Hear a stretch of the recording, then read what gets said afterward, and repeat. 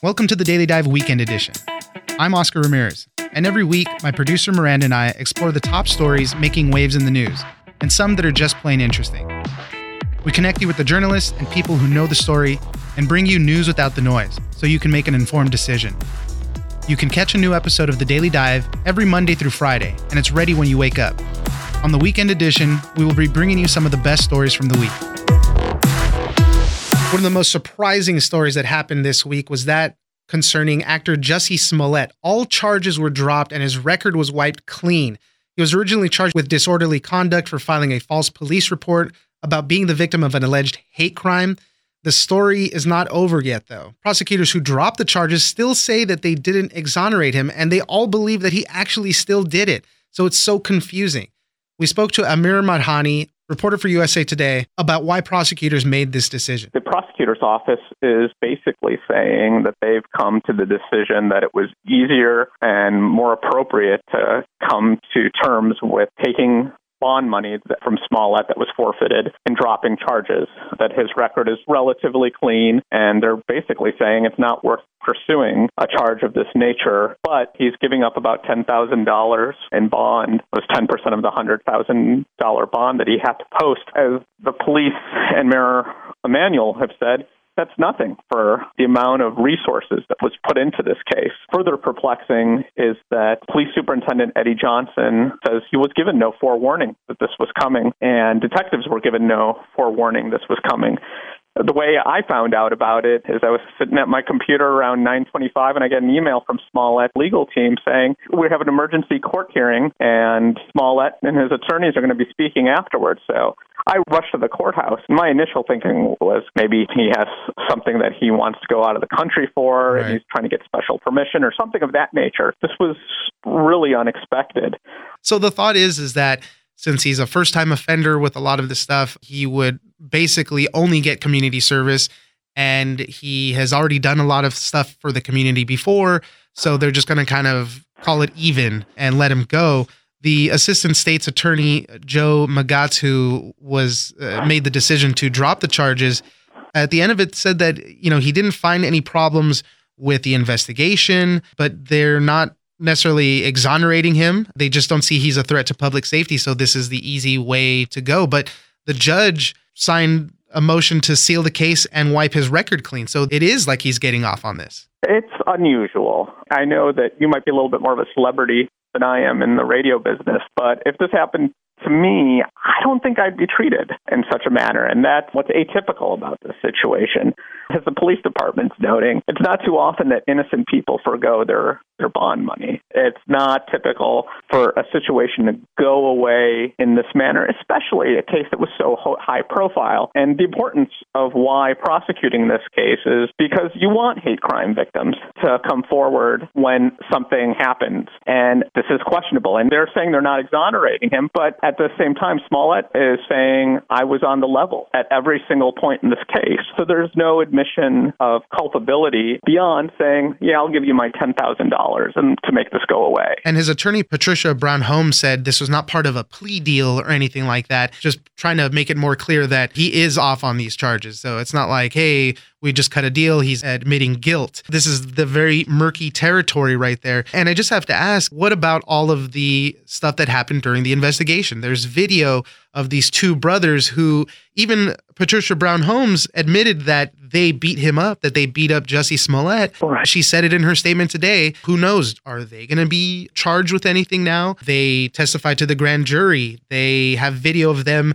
buying the materials for this. What do we do with all this evidence? I think nothing is the short answer. This doesn't go any further than what we've seen. And, they were forthcoming with their testimony and went from being suspects to people of interest to witnesses by providing police with that testimony. And police say they believe that testimony. The other weird part of this, beyond not giving the heads up to police that the prosecutors were dropping this case, is you usually give the courtesy when you're prosecuting a case and you drop it to witnesses of the crime. No witnesses were notified that the prosecutors were going forward with this. The transparency was a little weird. I found out because Smollett's team wanted to make sure reporters were there to hear him proclaim his innocence afterwards. Rahm Emanuel said that this is a whitewash of justice and said that there was a problem from top to bottom.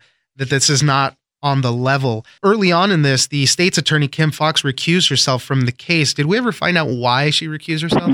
Yes, we did. She had some conversations with a family member who's never identified of Smollett, who wanted the FBI to take over investigation of the case and was pressing that and asked her if she could intervene. And another person who started that conversation was Tina Chen, who's a prominent Chicago attorney, but is probably more familiar to your audiences. She was the chief of staff during the Obama administration years to the First Lady, Michelle Obama. Wow. So because of that, just those connections, she decided to recuse herself. Because of those conversations, yeah. And she had gone forward and she had asked Eddie Johnson, the family has concerns. They think that the FBI should be handling this case. Yeah. In one sense, this is all over because the charges were dropped, but the FBI is still looking into that threatening letter that was sent to Jussie Smollett, which police also think he sent to himself. It's in the realm of possibility that something can come from the FBI on this. But in the big picture, the FBI has bigger fish to fry. Right. And I guess it's bothered a lot of people, whether you agree with whether Smolletts are innocent or guilty. If you live in the city and the number of homicides and unsolved shootings, non-fatal shootings that happen each year and that are happening now, even as violence has creeped down a little bit, this was also a case that didn't deserve the amount of attention and resources that police gave it, considering all else that's going on in the city. That is the theme. The state's attorney said they don't see Jussie Smollett as a threat to public safety, and that's one of the reasons there on why the charges were dropped. Amir Madhani, reporter for USA Today, based in Chicago. Thank you very much for joining us. All right. Have a good one. The CBD boom is here, and it's giving the FDA headaches. They're having a hard time keeping up with how to regulate this. CBD is a marijuana hemp extract that doesn't give you the high of THC, but gives you a lot of other benefits. People say that it cures headaches and helps you go to sleep.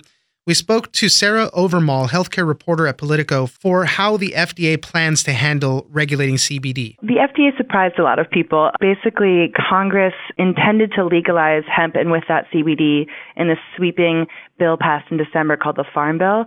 But the minute that they sent that out, FDA reminded everyone that technically this was their field. It was their turf. And what is interesting about that is that the FDA said that they could regulate it on the grounds that they had already approved a drug that has CBD in it.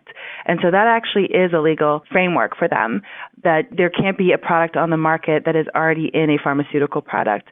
So they are allowed to say to everybody who manufactures something that you take orally with CBD in it, that they all have to take their products off the market right now. So it's left the CBD manufacturers and retailers in this complete legal limbo where they don't know if they actually are allowed to openly be selling. The FDA last year approved their CBD-based drug called Epidiolex. It's a treatment for a form of epilepsy. But you're right, these CBD things come in so many forms. It can be something you rub on your hands. It can be like a little tincture that you just spray in your mouth. Shampoos, ointments, drops, it's all over the place in different forms. For them to have to regulate it as they would if it was a drug, there's a lot of regulatory hurdles to go through for it to get approved that way. Absolutely. And that's really not actually what I think the FDA wants to do. It certainly isn't what Congress or the industry wants them to do. I think the FDA really just meant this as a warning shot. They were trying to say, look, don't be dumb.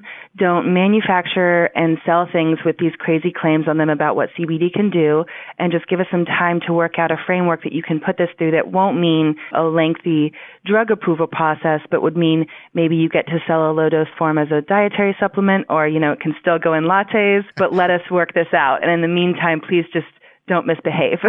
And that's really what is at the center of this is the claims that are being made. By and large, CBD is not necessarily harmful to people, although there's not very many studies done on the product itself yet. But I don't think it's necessarily harmful, but it's about the claims that people make when they're making these new products, like it's going to cure your diabetes or it's great for cancer. So these are the claims that they're really trying to get under control and make sure that makers of these products aren't going crazy with that stuff. Definitely. And a lot of the makers of these products, at least the ones that I've spoken to, are very aware of that. And they're trying really hard to be on the good side of the FDA and say, we get you, we're being smart about this, but it really only takes a few bad apples for the FDA to crack down, as they have in other industries in the past. And I think on top of that, the FDA and everyone does recognize that CBD by itself is a low-risk product. There's not really many ways that you can hurt yourself if you're using it in moderation and you're not using it, say, to cure your cancer, which there is no medical proof of. Right. But the other two main concerns that they have, besides the medical claims, the other urgent one for them is that people aren't manufacturing and selling something that they say is CBD but has no such thing in it. And then the other, which is a more big picture concern of theirs, is that they want to protect the incentive for pharmaceutical companies to still keep researching it, because they realize that it is a multi-million-dollar, years-long process to study how drugs work, and no one but pharmaceutical companies is really going to want to do that. And so if they just allow everyone to run free on the market, they worry that we will never get these answers on what CBD can do. Enforcement on this right now is just so tough. You mentioned in your article a couple things about if you go on Amazon and you put CBD, there's hemp oil even, there's thousands of listings there. If you Google CBD for cancer, there's a bunch of ads for oils. The marketing is already out there and it's being made to be this cure-all. So you can have a product basically tailored to any ailment that you choose. Yeah, and one of my favorite places to check this out is actually on a Reddit community for CBD, where they're having this conversation right now, too. People will put these claims on there and they'll argue amongst themselves about it. It really is an interesting dilemma, because it's not just about what the FDA can do, which would be to crack down on a specific manufacturer. This is about what the Internet is saying, and who's going to tell people on the Internet to police the claims that they're making. I mean, that is something that across the board we're trying to figure out for a whole range of issues right now, let alone CBD. So what's the future of this? Because the FDA commissioner, Scott Gottlieb, is on his way out. He's not really going to handle this part of it, so it's going to be left up to his successor. Congress has certainly put a lot of pressure on the FDA, and they're very well aware that after Gottlieb leaves, he has really been trying to moderate this, trying to assure Congress that this matters to him and the FDA and it's going to be a priority. They're worried that someone else behind him won't make that a priority. So I think what is going to happen is that Congress will continue to up the pressure and say, we really need clarity right now. We have constituents, farmers, manufacturers in our states that don't know what to do. We need you to give them clarity about what is legal in their business. And already I've talked to a few lawmakers that are definitely willing to put the pressure on and just say, at least to the FDA, tell us what you need from us to speed this process up, because by themselves, the FDA has already said that it would take them at least 2 years. Sarah Overmall, healthcare reporter for Politico, thank you very much for joining us. Yeah, thank you so much. You've all heard about the placebo effect, but what about its evil twin, the nocebo effect? It's when a person experiences negative symptoms from an inert pill or treatment. We spoke to Shayla Love. She's a science writer at Vice to discuss how it all works. As much as I've always loved the placebo effect and loved to learn about it, I felt like it was sort of inaccessible to me. That said, the nocebo effect, which is when you feel bad from nothing, I've always felt like is completely accessible to me at any moment in time. So ever since I was little, if you had a doctor who said, be careful of these side effects, I would immediately start to feel them right away. Just like the thought of food poisoning can give me a stomach ache. And so I felt like the nocebo effect was something that I could really easily tap into. And if it was placebo effect's twin or evil twin, how could I access one and not the other? So that led me into wondering, why was I susceptible to one and not the other, and what's really going on, and what's the mechanisms of these effects? Yeah, and I think a lot of people feel that way too. It's that whole notion of you're talking about somebody being sick or nauseous, and then you're like, oh man, I'm starting to feel something in my stomach too. I think you even noted in your article, a lot of people even suspect some of this stuff that was happening in Cuba to some of the diplomats, and they were hearing weird buzzing noises, and then they started getting all of these physical symptoms because of it.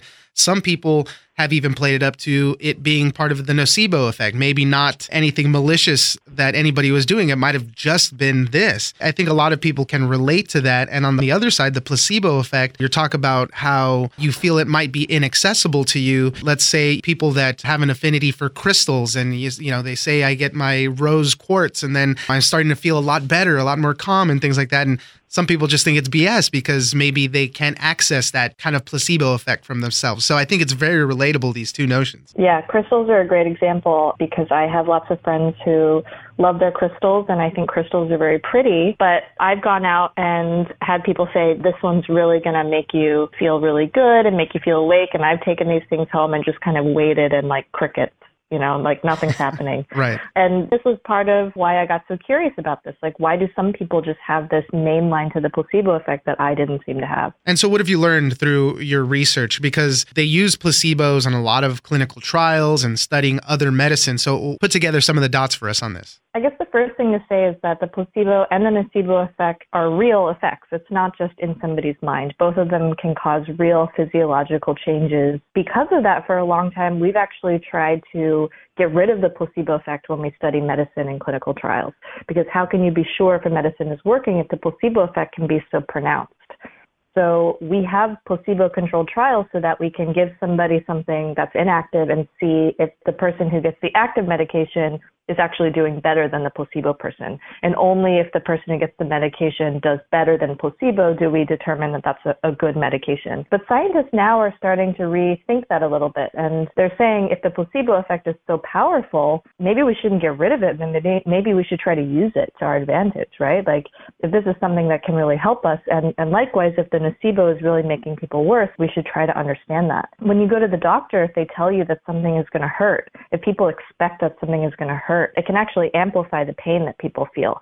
So that's important. We need to understand how these effects work if we're going to understand where they're coming into play in a medical context. So what I discovered after learning that these effects are very real is that they're probably not exactly like twins. Rather than nocebo being the evil twin, it's more like the grumpy cousin or something. The mechanisms are slightly different. So the nocebo effect has a lot more to do with anxiety than the placebo effect does. And there's some evidence that in the brain, there's some slightly different pathways that they take.